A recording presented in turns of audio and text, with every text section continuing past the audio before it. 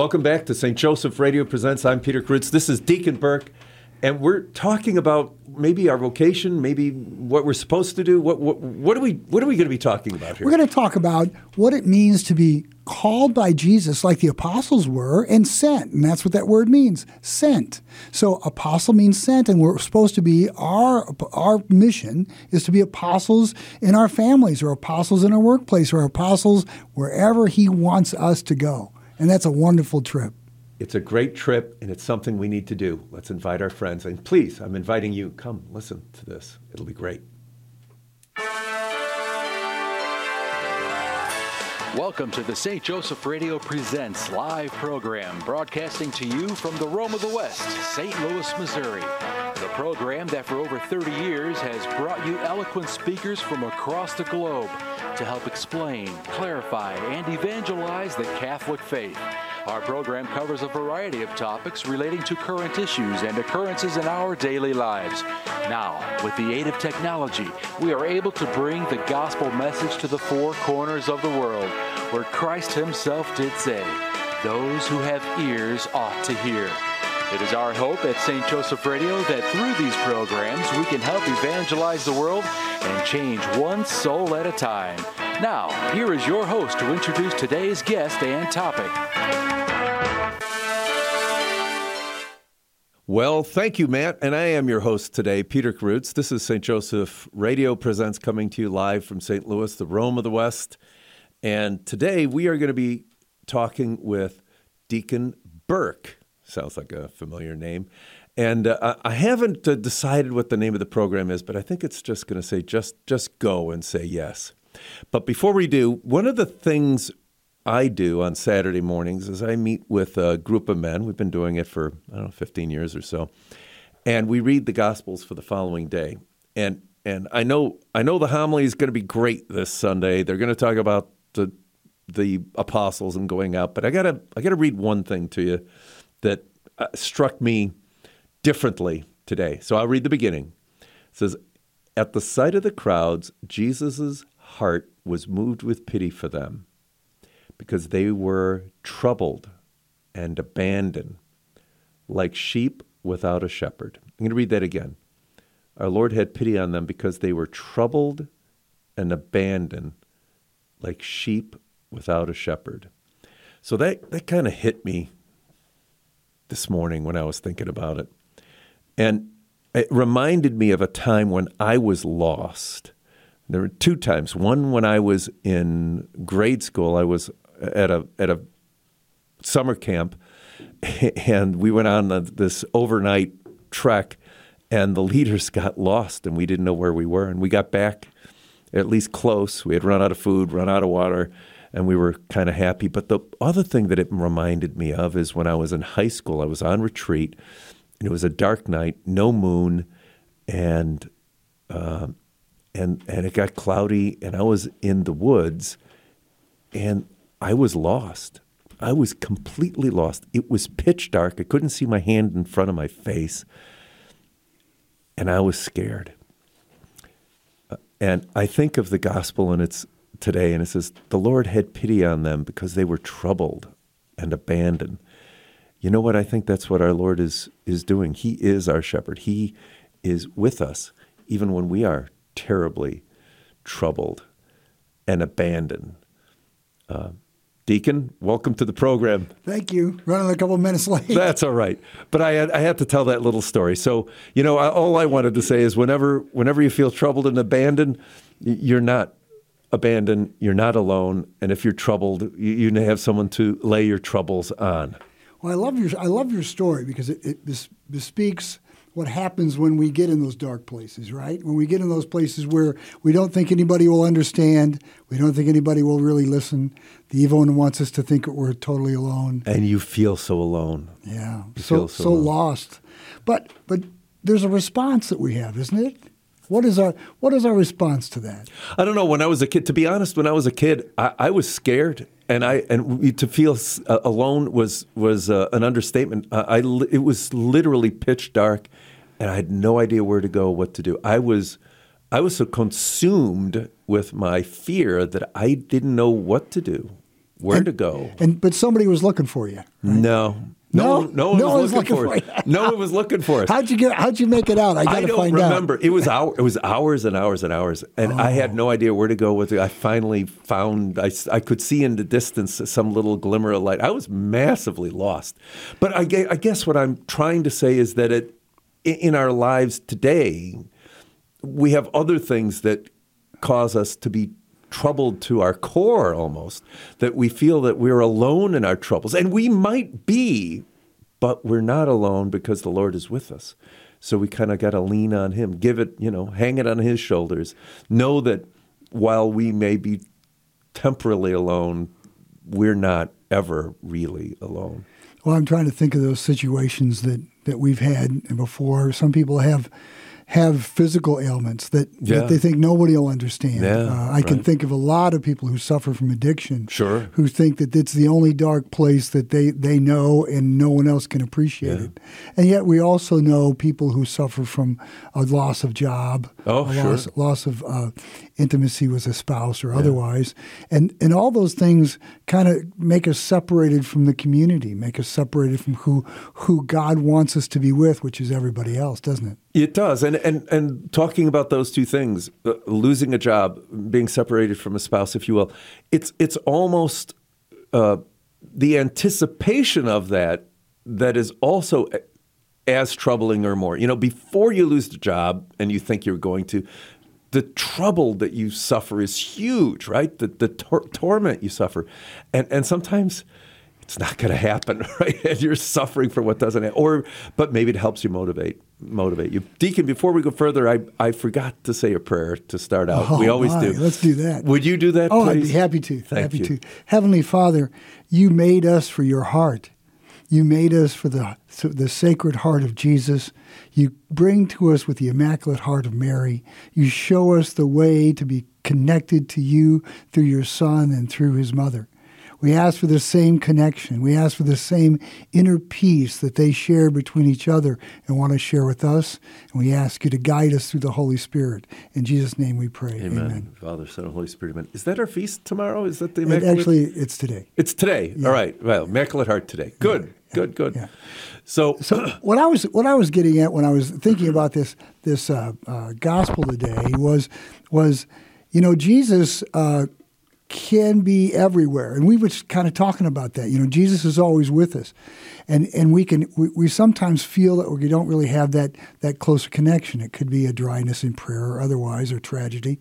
But what really happens in this gospel is Jesus is doing something remarkable. He's doing something remarkable for us, don't you think?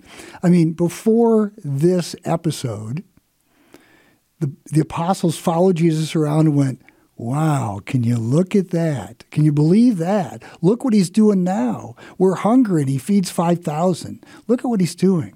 But even before that, the only time the Jewish people saw a miracle, it was when Moses touched the rock, or Moses parted the sea by raising his arms, or they fought the Amalekites or something like that, and he raised his hands and they won the battle. But now Jesus says, I'm going to let you go out. All the things that I can do and all the things the Father can do in the world, I'm going to send you. And today in our gospel, it says these disciples were called apostles. Apostles means sent on mission.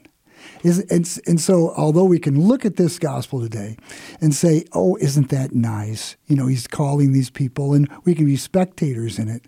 What I think he's really doing is saying, now that I have the Holy Spirit in the world, now that I've called you to be my disciples, you're no longer spectators. Yeah. Think of what that means. Oh, it's tremendous. And quite frankly, the two things that come to mind, as you said, that when our Lord fed the 5,000, we're looking back on it, but did the apostles, was it lost on the apostles that after feeding the 5,000 with just 5 loaves, they had 12 baskets, and then he sends them out? Right? There were 12 tribes, 12 apostles, and now he's sending them out to do all this good. And here's the point. He didn't need them to do that. The Lord could have done it all on his own, but he wants us to participate. He gave them a mission. He's giving us a mission. He wants us to be participatory in this work. Well, that's so neat that you brought up that part about the 5,000, because in that gospel, if I'm remembering right, I don't have it in front of me, but in that gospel, as I recall, it says Jesus blessed the bread, broke the bread, gave it to his disciples to distribute. And so we don't know whether the bread was multiplied at that point or whether it was multiplied as the disciples went out and distributed it. A very Eucharistic idea, don't you think? It is. And so even today, as the disciples are called by him as apostles to be sent, we have to think, well, I know that we consider our bishops as apostles in the world for sure, but are we not also? We talk about different saints. This saint was an apostle to the Germans. This saint was an apostle to this person. Dorothy Day was an apostle to the poor. Those are things that we can think of, including Mother Teresa as in essence an apostle to the poor in Calcutta. But my question for you is, and for all of us, we have to ask, Lord, what are we an apostle to? Where are we being sent? And if you don't feel like you're being sent, then it's possible you're resting for a moment. But if truth be told, you probably haven't asked him. Yeah, right. You probably haven't asked him, where should I go, Lord? Where do you want to insert me? Like John of the Cross says, where there's no love, insert love and you'll find love. Where should I go? What are you calling me to do now? Isn't it? We get so wrapped up in what we're doing that we forget that that's an important question. Now, you're just talking to priests and deacons, right? Yeah, they're the only ones with vocations. They're the only ones who are called. You're doing that lawyer thing with me, aren't you? Wouldn't you agree with me? Isn't it true? Isn't it true? No, actually, no, right? Because look at these guys. The first thing that Peter said when he was called by Jesus on the shore of the Galilee is he says, "Depart from me, Lord, for I am a sinful man." Jesus knew who he was. He knew he wasn't up to the challenge. Jesus knew he would make Peter up to the challenge. And as Peter progressed with Jesus, he certainly was up to it, wasn't he? Yeah, and look, I think Peter ought to be a great model for us all. He screwed up. He fell down a lot. He was not qualified for the job, but God made it so. I had a huge project in Santiago, Chile, with a bunch of fishermen. They were Argentinian fishermen. They were tough to deal with. They were rough and gruff, right? I imagine Peter was even more so, right? But we are not as ill-qualified as Peter was, or the apostles. But our Lord will help us get to where we want to go if we keep the door open. Look, if we say no, we don't want to participate in this. We don't want to help you. We don't want to help spread the word. We don't want to be examples to the world. He'll say, fine, you don't want to do it. I'll still be after you. But if we open our hearts, man, watch the floodgates open. Well, it's interesting the way you're talking there because as soon as you said, where I'm not prepared or I'm not willing to do this or I won't be able to do this, it was almost reflexes in me to start an inventory, an inventory. What do I know about Christ? What do I know about the popes? What do I know about the history of the church? What do I know about the Gospels and the Old Testament? And that's a fool's errand, isn't it? A fisherman. Peter was a fisherman. It meant that he was out fishing when everybody else was at synagogue. Okay? It meant that he did not participate fully. It meant that even as we see in some movies and stuff, that maybe he was even fishing on days when he shouldn't have been fishing. Having said that, Jesus says, I didn't call you because of who you were. I call you because of who I am.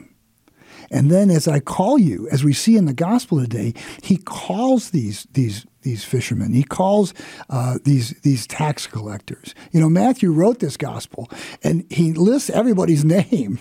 And I find it interesting that the only occupation he lists of any of them all, he knew who they were, was he listed his own. He listed his own. What did he say he was? He was a tax collector and a sinner. And what does that mean if you're a tax collector in Jerusalem, occupied by the Romans? Right. You were a Jew. You were a traitor. You were despised by your. I was going to say by your friends, but you probably didn't have any friends.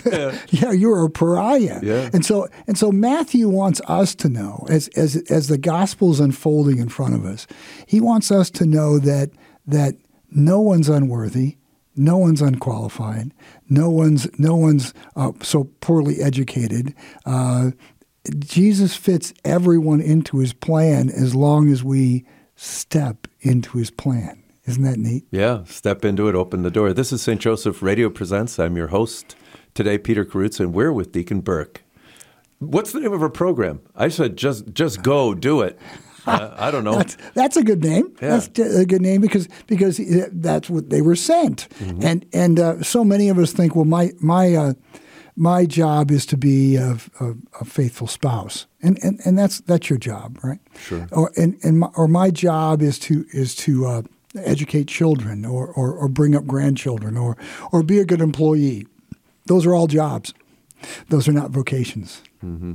You know, Jesus said in our gospel, he said, go out, heal the sick, raise the dead, drive out demons, and go get an education, get a master's in divinity, go talk to all the Jewish rabbis, then come back and see me when you're ready, and I'll send you out. No, he doesn't, right? Right, he doesn't. He turns to them and says, then go and proclaim the kingdom of heaven is at hand. Right. Wow. Go and proclaim the kingdom of heaven is at hand. When those are creative words, right? Those are action words. And I don't think he stopped. I think he's still saying the same thing to us. Go and proclaim the kingdom of heaven is at hand. I think he is, and I think again we have to open up our hearts to it. For a long time, my heart was rather close to that. I wouldn't want to be embarrassed. I don't want to put my views forth and make people uncomfortable and all that stuff. But since I've opened up my heart to it, where is my vocation? Where am I called to spread the news, spread the gospel? The Lord finds ways. I used to say to my friends, my family, I don't go on a business trip without talking about faith. And it's true. I mean, it really is true, but I don't bring it up. I don't bring up faith.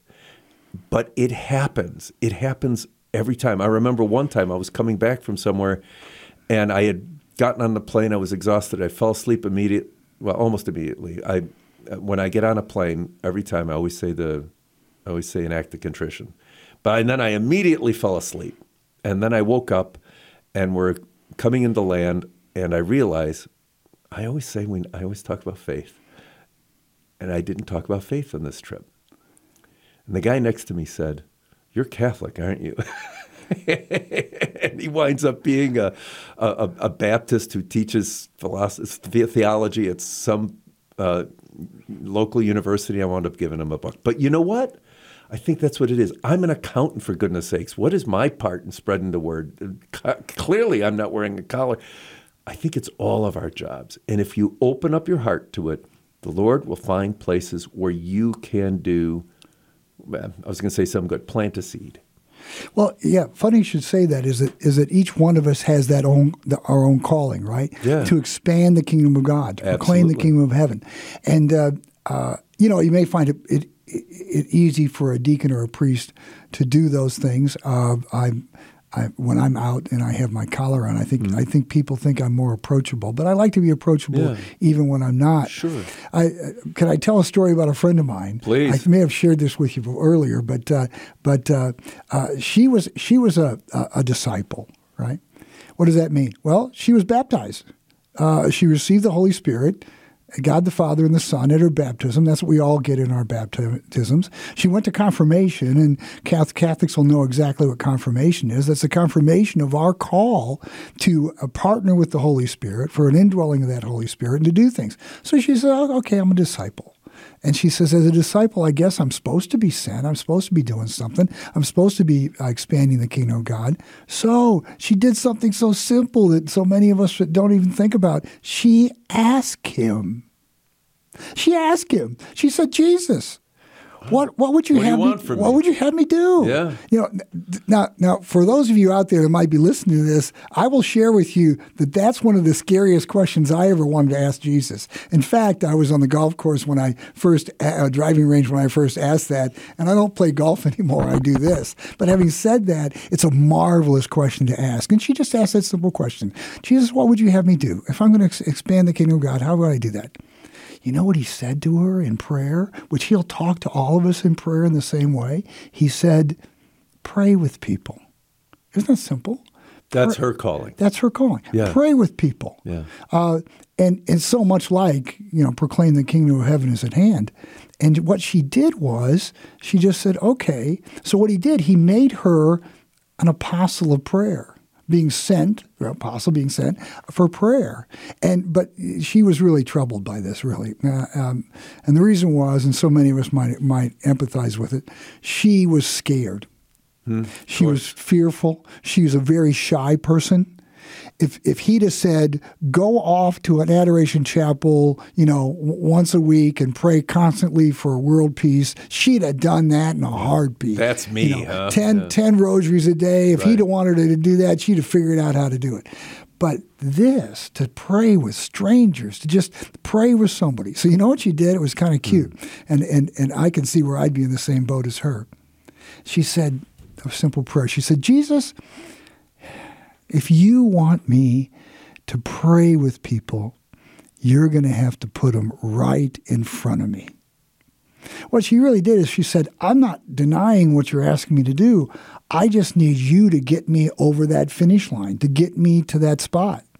What was so funny is the way she related the story was like immediately, like the next day, she goes to the beauty parlor and there's somebody there who says, would you pray with me?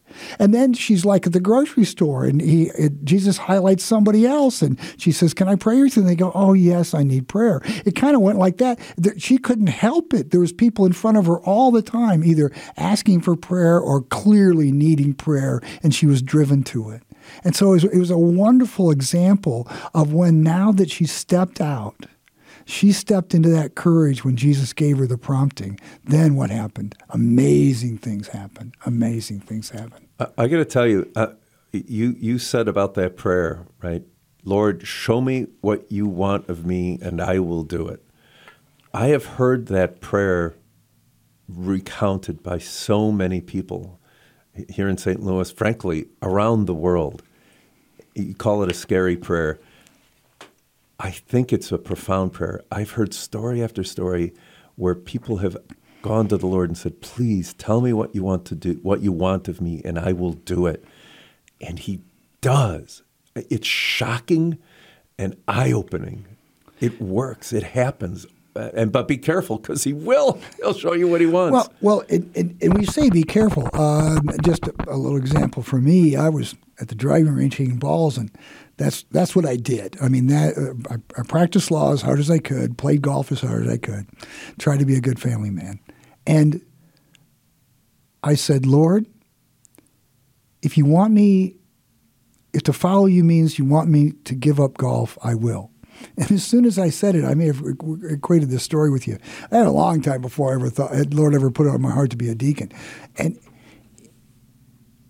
I almost wanted to take it back. It was like when you say a prayer, you can't take it back. It's like out there, Yeah. You can't cough and act like you didn't mean to say that. That's right. And you know what he said to me? Okay. Oh, really? Just okay. It wasn't like, I'm going to send you to Bangladesh. I'm going to send you to Calcutta. He didn't say, you don't trust me enough because you kind of wanted to take it back. He said, I will take whatever you give me and I will make you stronger. That's what the apostles did, didn't they? Yeah. In our gospel, they weren't ready.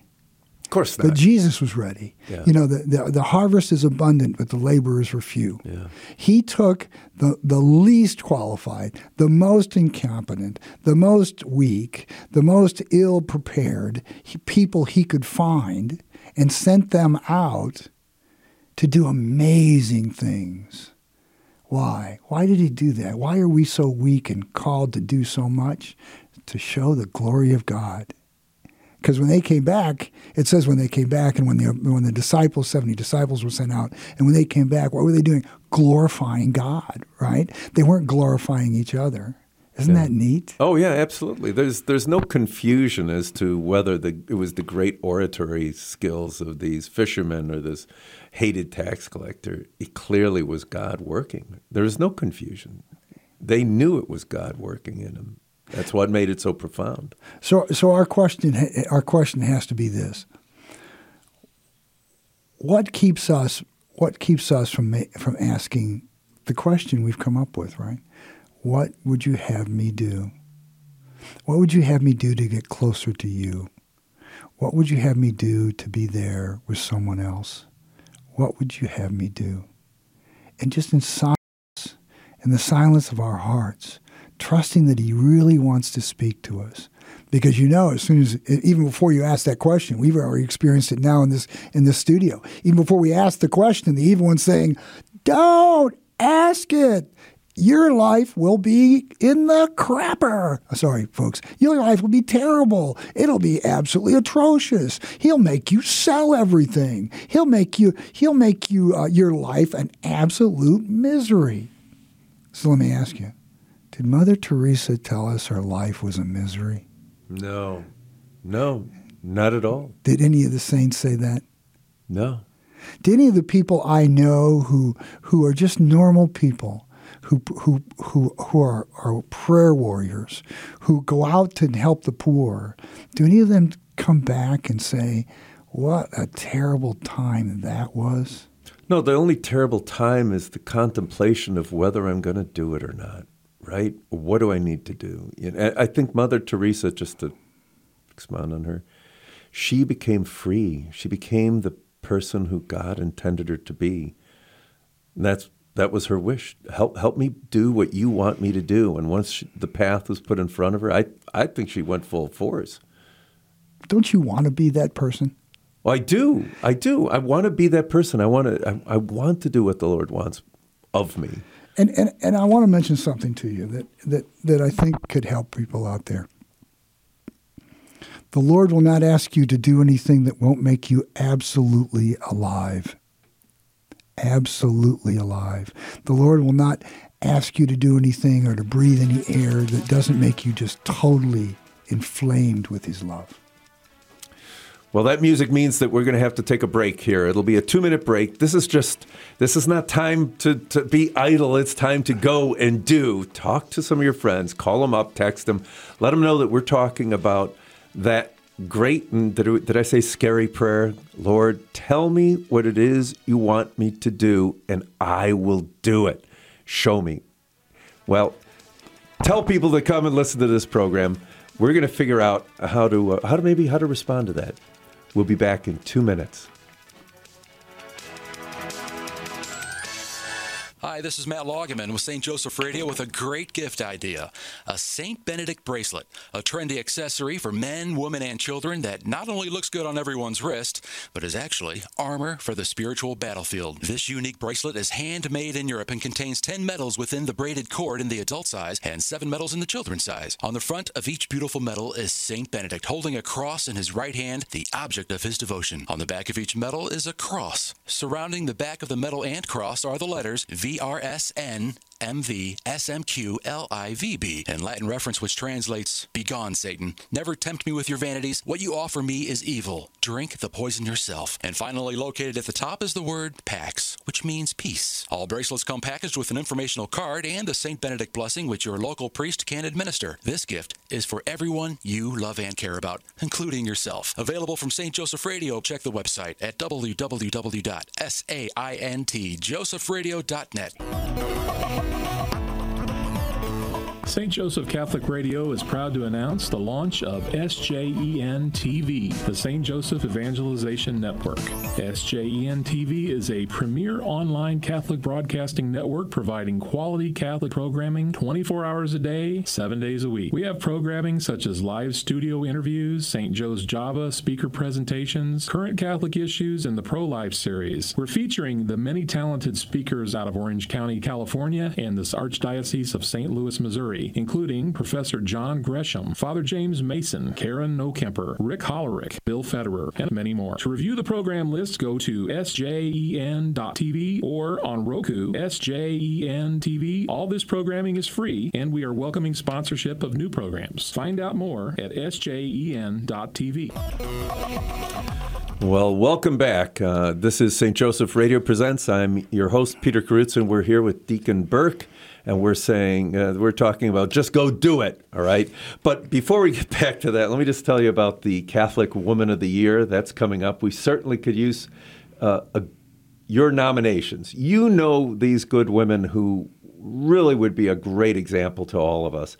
So if you want an application, please call us at 636-447-6000, 636-447-6000, or you can go to www.stjosephradio.net. That's SAINT, josephradio.net, and get an application, nominate a good woman. And by the way, if they say, no, I can't do that, I don't deserve it, that just tells you probably need to nominate this good woman. One more thing, and I'm not going to belabor it, but just, we're very fortunate here in Missouri to have been the first state to have no abortions.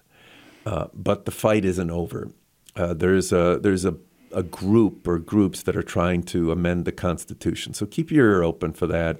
There's going to be a petition to don't sign the petition. And a few other people. So go to Birthright, go to Thrive. These folks are fighting hard to make sure that we protect the lives of the unborn. Be aware of it. Be aware of it. It's kind of running under the radar. I don't want it to run under the radar. Can I be a little caboose on the train of your thought? Yeah, please. A lot of times, and you all may have noticed this before, when you look at these places to sign petitions and stuff, they're worded like the opposite of what you think. Absolutely. Those are clever ways. And when you see those, they're almost like, why do you have to be this disingenuous to make your point? Right. But having said that, there is not a referendum to make this a pro-life state. That's right. In our Constitution. That's right. So if you see something that smells like it's not it. Yeah. And we'll try and get some information on that and let you know about it. But be very, very, as Deacon Burke said, be very, very careful on these petitions. For now, I think you're right. Just don't sign it, whatever it is. Just don't sign it. It will be tricky. What is the devil? The devil is the master of lies, right? And what does he do? He throws in little bits of truth in there to make the lie sound credible. So this is a work of the devil. Yeah, well, that's a whole nother topic. You talk about how somehow you can use the word pro-choice and women's health in the same sentence. Absolutely. Don't know how that happens. Yeah. It's absolutely a lie, and it's right out there in front of us. It smells like smoke, and it comes from hell. Oh, wow. Okay. We were talking about Satan, and we were talking about hell. We were talking about what he does to us. He was talking about it plays on each one of our insecurities, and somehow we can start making that argument in our mind that we can't do something, or we shouldn't step up to the plate, so to speak, or we don't even want to ask Jesus in prayer. Or leave me, Lord, I'm a sinful man. Yeah. And when we feel, I like to give you a little bit of a barometer here, a little bit of a temperature gauge for what's going on. The more you are attacked, the more you are accused, the more you are devalued by people around you, and also by that voice in your head, the more scared the devil is of you. The devil is very, very scared of you right now. Whether you're in your car, whether you're at home listening to this or whatever, he is absolutely petrified and terrified of a disciple of Christ actually speaking out, speaking Jesus into the world, actually praying for somebody, actually asking the Lord for healing for another person, actually giving prophecy to somebody. All these things the apostles did, and we do too, by the Holy Spirit. And we can do those. And of course, maybe you don't do that right out of the box, so to speak. But everything these apostles did, the first time they walked into a village and they said, okay, he told me to proclaim the kingdom of heaven is at hand. What should I do? all of a sudden the Lord will bring somebody to them who needs to hear those words. And then what do I say? What do I say? The Lord will give you what you need to say. Remember what Jesus said? Jesus says, don't worry when you're in front of governors and when you're in front of, I can't remember, governors and persecutors or something like that. Don't worry what you're going to say. My Father in heaven will give you what to say. Isn't that counterintuitive? Oh, of course it is. Don't we want to prepare everything ahead of time? Yeah. We get in Jesus' way by doing that. And remember, we have, like we say, we are the body of Christ. We have different parts, and every part has its own function. The eye is the eye, and the hand is the hand. But let's go the other way. When you have somebody who is, if you will, witnessing to the gospel with their lives, right? As we say at Mass, if they're witnessing to the gospel with their lives, affirm that person, right? Don't ignore them. Sometimes we're very quiet. We don't affirm it, right? At the baseball game the other night, there was a Christian night afterwards. That's a good thing. Affirm that. We got some nutty, crazy things going on with the Dodgers. I hope nobody ever goes to their game again. But we need until they change their policy and speak out. Until the Lord causes their hearts to change. Absolutely. And they change their policy and speak out, and then we'll celebrate them. Absolutely. Yeah, absolutely. But let's not be quiet. When somebody is affirming the faith, support them, affirm them, hold their arms up, if you will. That's part of the job, too. It's part of the spreading the gospel. Be supportive. And this isn't in this gospel, but it is coming up. It is in the Gospels. Isn't it interesting that these are apostles that are being sent? He does the same thing with the 70 disciples that he sends out 2 by 2. Mm-hmm. And when I'm here with you, Peter, I feel not only affirmed in the vocation I have as a deacon, but I'm also affirmed in who I am with Jesus. And he causes that not just because of our relationship. He causes that because he's here with us. When there's 2 or more gathered in my name, mm-hmm. he's here. He makes it life-giving. No matter what you're called to do, it will become life-giving. I didn't say it won't be without trouble, but it'll become life-giving if you do it. Yeah, absolutely. And as you said, you're a deacon. I'm a lay person. You have more responsibilities, more gifts, and of course you're ordained. But we, the laity, we're called as well. We don't just sit back. As you said in your homily, go and do it, right? Yeah. Go and do it.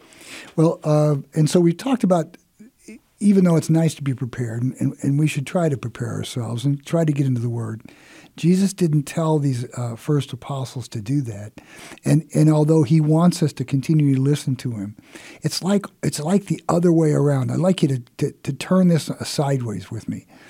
If you step out, if you listen in prayer to what he wants you to do, and it might be something just as simple as my friend who was the apostle of prayer to people. It could be something where he calls you to one of the more difficult things is to step into it, as I say, to step into it with a family member, to step into it with that aunt, uncle, niece, nephew, granddaughter, grandson. What do you mean step into it? Well, step into it means that if they're not walking with Christ, they're walking with somebody else. If they're not in God's kingdom, the kingdom of heaven is at hand, they're in somebody else's kingdom. And just walking around with a smile on our face, putting $50 in their birthday card is not enough to get them to heaven. If you say, well, yeah, but I'll just show them a good example. How's that working so far? In all honesty, it's not. In all honesty, we see it in our culture. It's not. They're totally inundated. Everyone is totally inundated by a culture of death, as the popes have said. We're inundated with a culture of rationalism. We're inundated with a culture of consumerism. I'm not even going to go there. I don't even have to say it anymore. But what does it mean to to step into it? It means I step into that personal space with them, and I run the risk that they're going to say, Uncle Peter, you're crazy.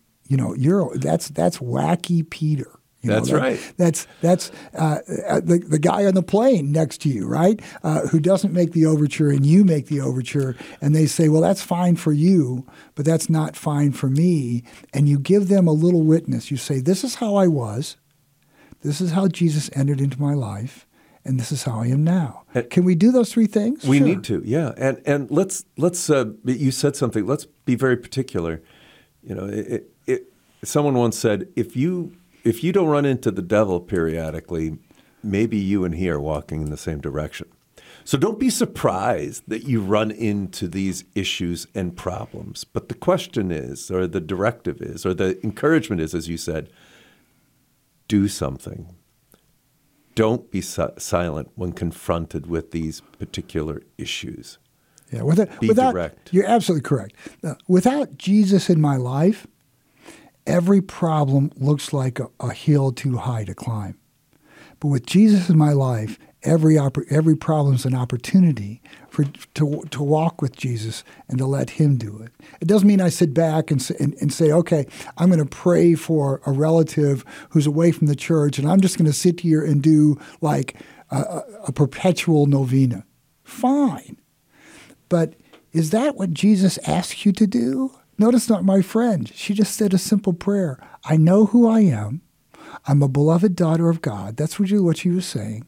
I know you made me to expand the kingdom. Tell me what I must do. And then when he gives you a mission, a small one or a big one, then you say, yes, like she did, or yes, I will, help me do it, which is the best prayer. And then it happens. And then what happens after that? He gives you something else. Yeah, and it may be less or more, probably more to do, and he makes it even more life-giving for you. Yeah, and those things can be very simple. You know, I think we probably all know somebody who is Catholic. I've heard this 1,000 times, and I think it's such a euphemism now. Yes, I was raised Catholic. You know what that means? It means I'm not practicing anymore. I was raised Catholic. We all of us, we don't do anything unless we're invited to do so. Yeah, I was raised Catholic. Would you like to come to Mass on Sunday? I got this great Mass at 12:15. It's great. It's uplifting. I think you'd enjoy it. Why don't you come with me? Little thing. Invite people. If we don't invite people, they won't do. But that's a little thing, right? Look, if I were going to go to a great restaurant and I knew these people, good friends of mine, weren't doing anything that evening, I'd say, well, why don't you come with me? I mean, it's courtesy. It's charity, right? Invite people to share this great thing that you have found. Why wouldn't we? You know, as you're talking, I love what you're saying, and I sat there and put myself in that position of saying, well, no, thank you, Peter. I don't want to go to that restaurant, or no, thank you. I'm not going to go to Mass with you. I appreciate it. That's good for you. And then the question I have for you, Peter, is: are you willing to be a pest for Jesus? Are you willing, literally, to be a pest for Jesus? Remember the mother of James and John, the sons of Zebedee.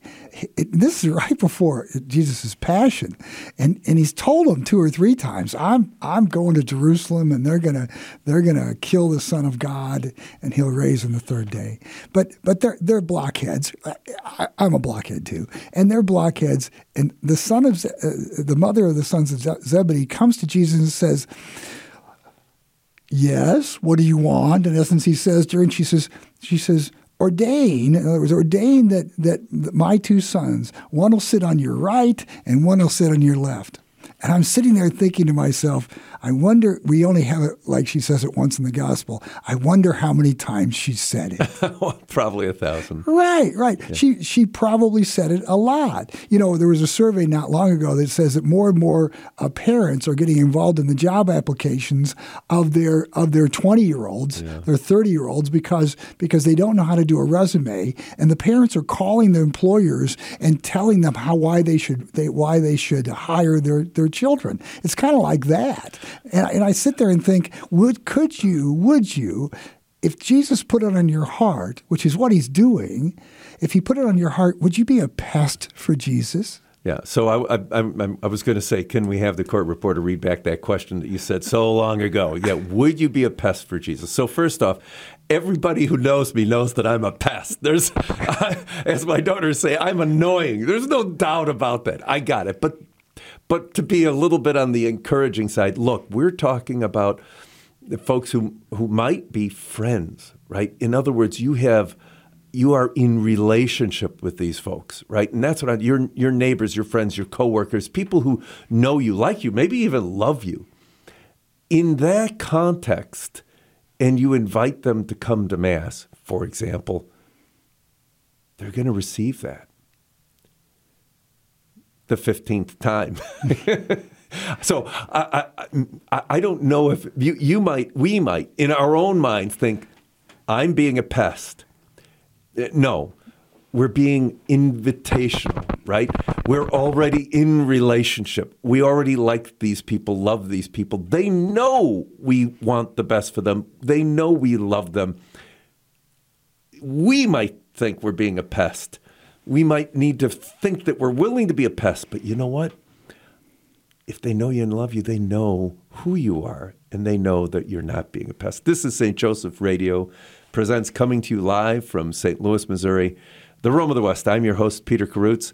We're here with Deacon Tom Burke, and we are live, and we're saying, just go do it. and risk being ghost for Jesus. Yeah, okay? yeah. I've been ghost before Me for too. Jesus. Me too. And if that's just how it goes, that's just how it goes. But I want to mention something else. I have no doubt about this after reading a little bit of the scriptures, and I'm not a scholar. But now these apostles go out, and soon we'll see the disciples go out next. And they go out and they do these things that they never thought they could do. And then I don't doubt this at all, and I want you to know it, is then they came back and said, I understand what you meant now about the seeds and the sower parable. I understand about some of these parables that we were so scared to even talk to you about. I understand as we partnered with you, Jesus, and the spirit and authority that you've been given to us, and that same authority that you and I have, Peter. I understand what that means now. The scriptures now are opened up to my eyes because I walked in partnership with you. Let me talk about being a pest again, because I kind of like that. But here's a rather lengthy story that I'll make short. I used to go to New York every year for a big business trip on a boat for all our best clients. And I had theater tickets and dinner, and one of my partners came to me and said, we have one more couple who doesn't have anywhere to go tomorrow. So so they came with us. I don't know who they are. I still don't know who this couple is. So I'm sponsoring this dinner in a New York restaurant, and before we eat, I kind of stood up in the middle. I thanked everyone for coming, and I say, look, when I go out to eat, or when I eat, I pray, and I'd invite all of you to pray with me. So we did, right? 2 years later, I'm at a conference, and you know you've been to these conferences in a big hotel. There's thousands of people. You could be 10 feet away from somebody, and you might be 50 people away. And that guy who came to that dinner said, Peter, remember me? I'm so-and-so. And I looked at him, I said, I got no idea. He says, you will remember. You got to remember me. He says, me and my wife, we were the couple who joined your dinner, and you prayed. I said, that doesn't narrow it down very much at all. Well, I'm glad it doesn't narrow it down. Yeah. And he says, and we're kind of drifting apart in this big mass of people. He says, I was just baptized. You know, someone asked once, what is the difference between the particular judgment and the general judgment? And I don't, maybe I don't understand it completely, but someone has suggested that in the general judgment, all things become known. All those simple things that you have done through the grace of God maybe become evident, right? In the moment, that invitation that we give, we don't know what God does with that invitation.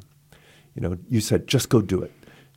That prayer that apostle to pray, what she does with that person who she'll never see again, you don't know what good comes of it. Well, maybe in the resurrection we do. But know this, God works through you, through me, through all of us.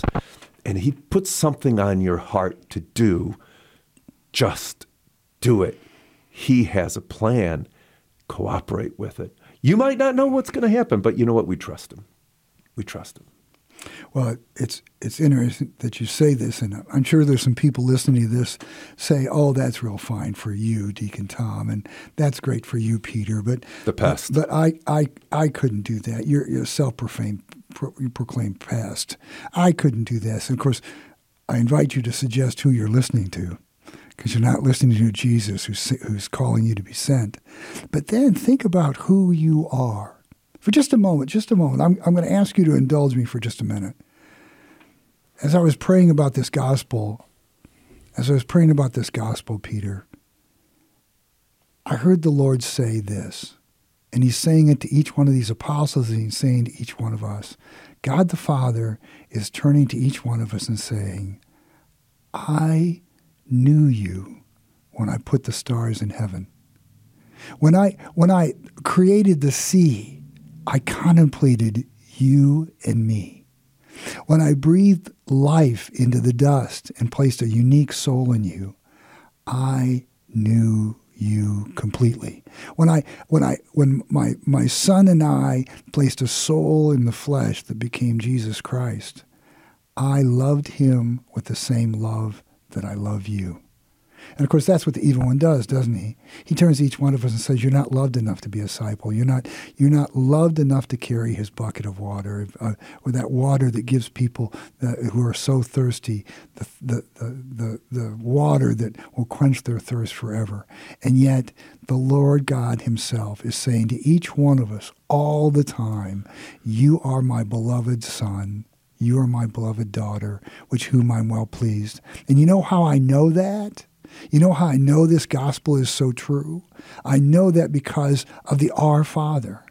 It starts out, Our Father. That's a mind-blowing thing to say, right? In the Old Testament, it blows their mind, and it blows our minds now. They did not quite consider that relationship set, that intimate relationship. And then what do we say? Thy kingdom come, thy will be done on earth as it is in heaven.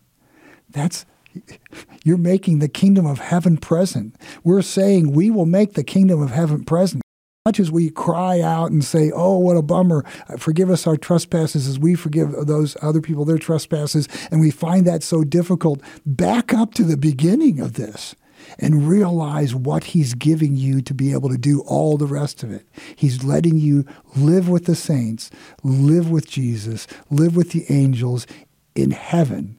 The kingdom of heaven is here. Let's move on that a little bit. You and I we're friends. We've known each other.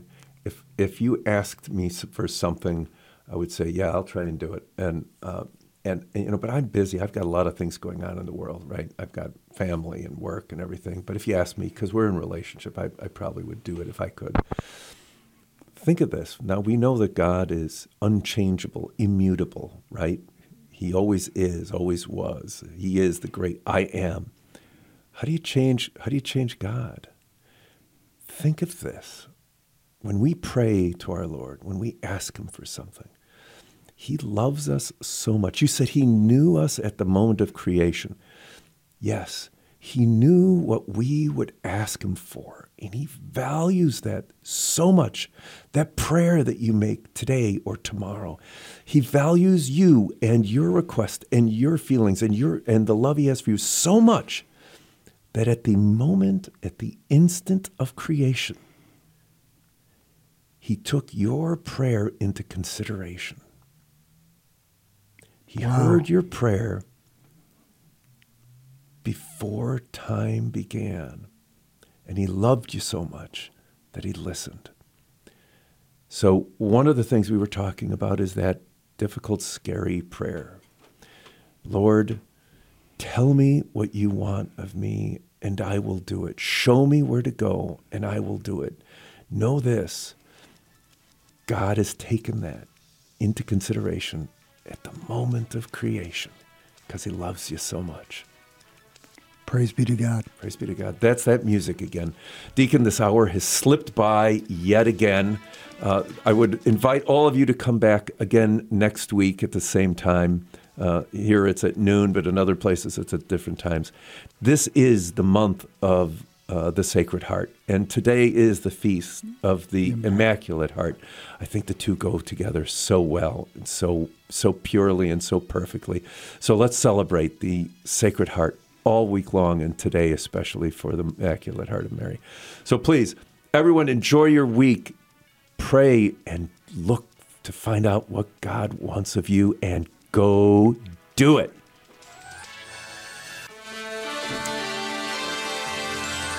You've been listening to St. Joseph Radio Presents from the Rome of the West, St. Louis, Missouri.